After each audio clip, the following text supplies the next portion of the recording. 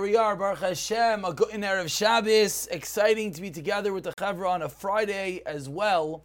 And we continue learning 5 minutes of Tefillah. And we are on a new chapter, a new type of Tefillah in the journey of all the different types of Tefillah. And as we're learning, each detail of Tefillah is another little dot, another little thought, another little action, another little connection. And today we begin with na'aka, groaning, as the pasuk in Shemos says, "Vayishma Elokim es na'akasam," and Hashem heard their groaning.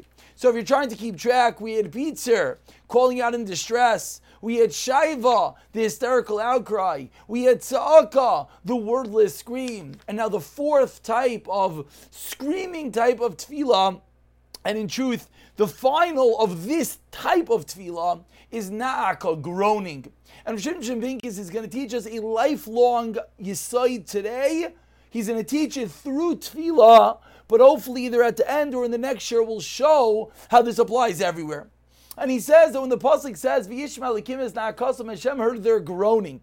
It does not say that they groaned to Hashem. It says Hashem heard their groaning.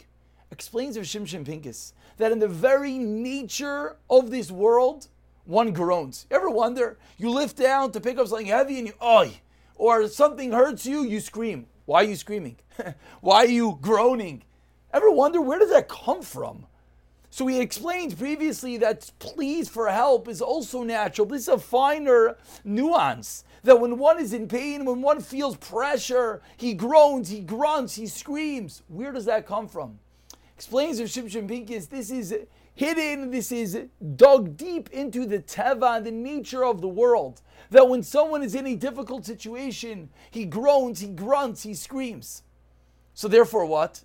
Says of Shimshon Pincus, you're groaning. Why are you groaning? Because it's a shver matziv. It's a bad situation. The kid won't sleep. This one is sick. One doesn't have parnasa. The shidduch fell through again. Oi! That oi, says of Shimshon Pincus, is in reality, that's not a tefillah. That's natural. It's coming from inside of you. But you know what you could do with that oi? You know what you could do with that grunt? You could take it, bottle it, and package it as a tefillah towards Hashem. And he says a beautiful story that the Brisker Rav, Rav Baruch Ber, when he was a child, his father hit him one time. What exactly he did doesn't say he beat him to a pulp. No one has to get nervous. His father gave him a little patch. And the kid started crying.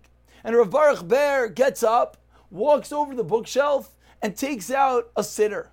And his father says, "What are you doing?" Says Rav Baruch Ber, and this is the yesod, this is the foundational idea of na'aka. I'm crying anyways. Might as well utilize it in tefillah. And that idea, anyways I'm grunting, anyways I'm groaning, anyways I'm in pain. Take my pain and send it up as a tefillah to Hashem. This is utilizing the natural reaction of our bodies, of na'aka, of groaning. And the truth is, you'll hear big people sometimes during their Shmona Esrei give out a cry, give out an oi. That's their natural body talking. And then they're taking that and they're packaging it to Hashem. My Menal, Rabbi Brafman ztz, they actually just came out with a fabulous article book about him. I didn't read it yet. But everyone always spoke about that when you would hear him davening, V'Yushalayim Yirachai. He mentioned Yushalayim, he let out a cry. It was natural. He felt the pain. He felt the pain of that we don't have a Beis HaMikdash. So I don't think we're on that level. But for each and every one of us, whenever we're in a moment of pain, we're in a moment of difficulty, we're in a time of tsar. Maybe it's 3 o'clock in the morning and the baby just woke up for the 20th time. Oh, I can't do this. Instead of, I can't do this. Hashem. You just took the I can't do this into a tefillah to Hashem. And as we've seen in the past, at that moment, that might be called a tzara. That might be called you need something. And that's a beautiful, beautiful tefillah. And we conclude, how does this apply to every moment of our life? Rav Pincus in a footnote over here says how many times that we do things that are really chasadim. But we don't think it's a chesed. If we're helping our family, it's a chesed. You're diapering the baby, it's a chesed. You're waking up with the child, it's all chesadim. But what do we think? We think, it's a chore, it's a this or that.